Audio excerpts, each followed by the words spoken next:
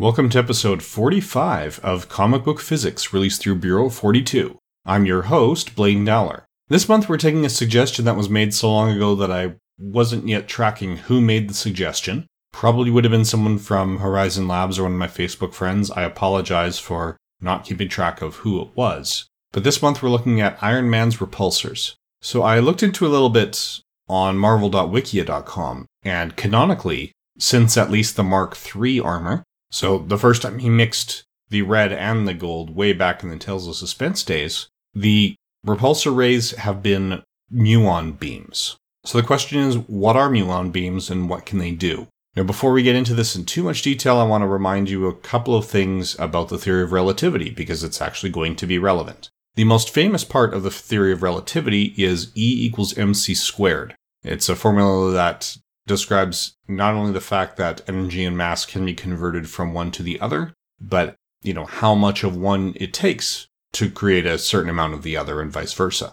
As it turns out, that's a footnote in the theory. A much bigger part of the theory is that everything in the universe is limited by the speed of light, but no matter how you're moving, when you measure the speed of any given photon relative to you, you turn out to get the speed of light. So if two different observers are moving at two different speeds and measure the speed of the same photon going between them, or, in some proximity of both of them, they agree that that photon is moving at the speed of light. But they will disagree on the distance traveled because they're in different positions as they measure it. Therefore, they must also disagree on how much time has elapsed. That phenomenon is known as length contraction and time dilation. So if I'm sitting on a bench and a photon goes by and travels 30 meters, and you're driving by and look at the same photon, which has gone 15 meters more than you, then you will say only half as much time has elapsed as I will say. Also, your car is incredibly fast. You're moving at half the speed of light. But in any event, those are important prerequisites to keep in mind as we're going through this.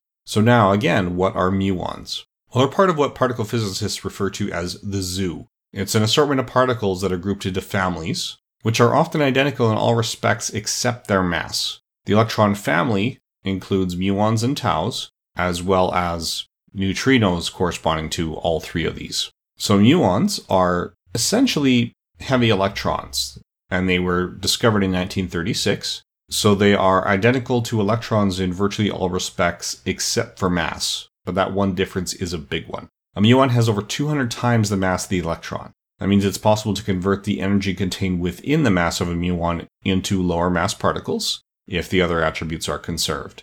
So, for example, you can turn a muon into an electron. It's got the same electric charge, it's got the same spin or intrinsic angular momentum. That electron would have to have higher energy. But if a stationary muon becomes an electron, that electron would have energy, which means it would be in motion, so it would be kinetic energy, and momentum would not be conserved.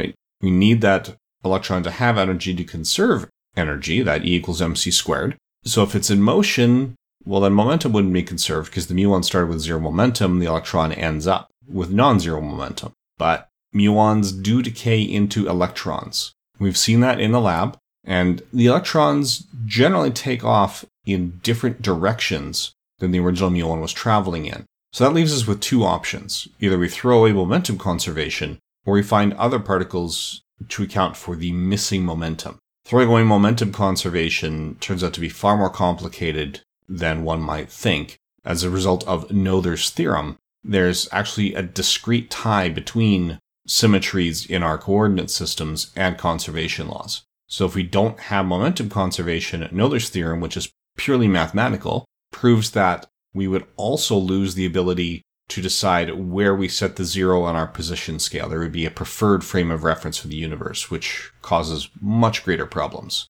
So instead, we look for these particles that have the missing momentum. Turns out that these particles do exist. They're neutrinos, which are notoriously hard to detect. It's also true that the total number of particles in each family is conserved. So to get rid of a muon, you must either create a muon neutrino particle or also get rid of a muon antiparticle or a muon antineutrino at the same time. When you apply the same rules to the electron family, we find that if a muon decays into an electron, we're adding something to the electron family, so we need to add something that has a negative one count in the electron family, or namely an electron antineutrino. So when muons decay, they decay into three particles: an electron antineutrino, and a muon antineutrino.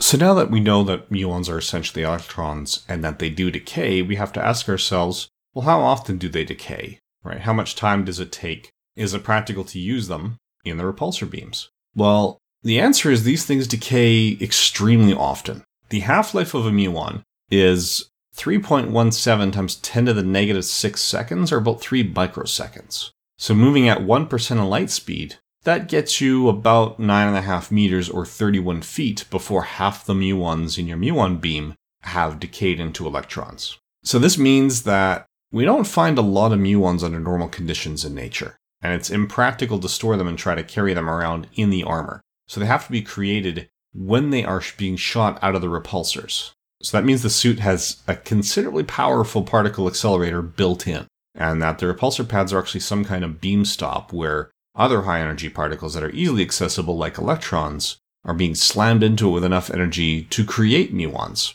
with the requisite neutrinos and antineutrinos. It also means that they're traveling at a fairly high percentage of light speed, so time dilation does come into play.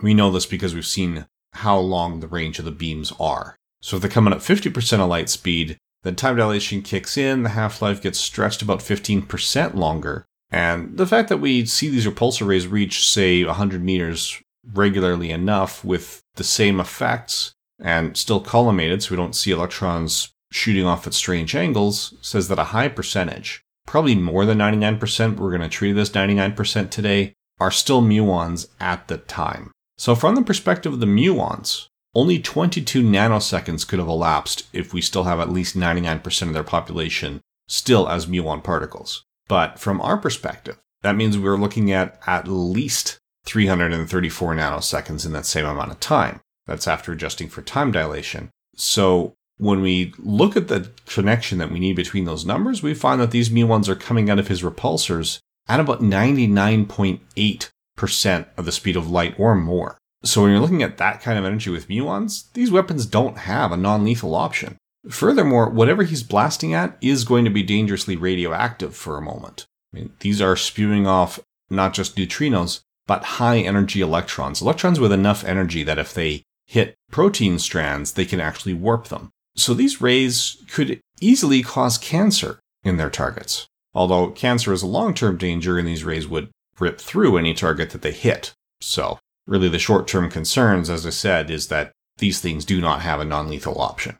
So Tony himself doesn't need to worry about his heart damage, he needs to worry about cancer. The radiation shielding in his suit cannot be enough. To keep him safe from this kind of radiation, it would have to be a protective layer of a material that's enough to block the radioactive particles coming in. But given the size, it would have to be incredibly dense. So dense that when he's wearing the armor, even if it supports himself, it would be too much for the average car or the average elevator to move in. So he couldn't just slip it under his clothes and take the elevator at work. No, he would destroy that elevator.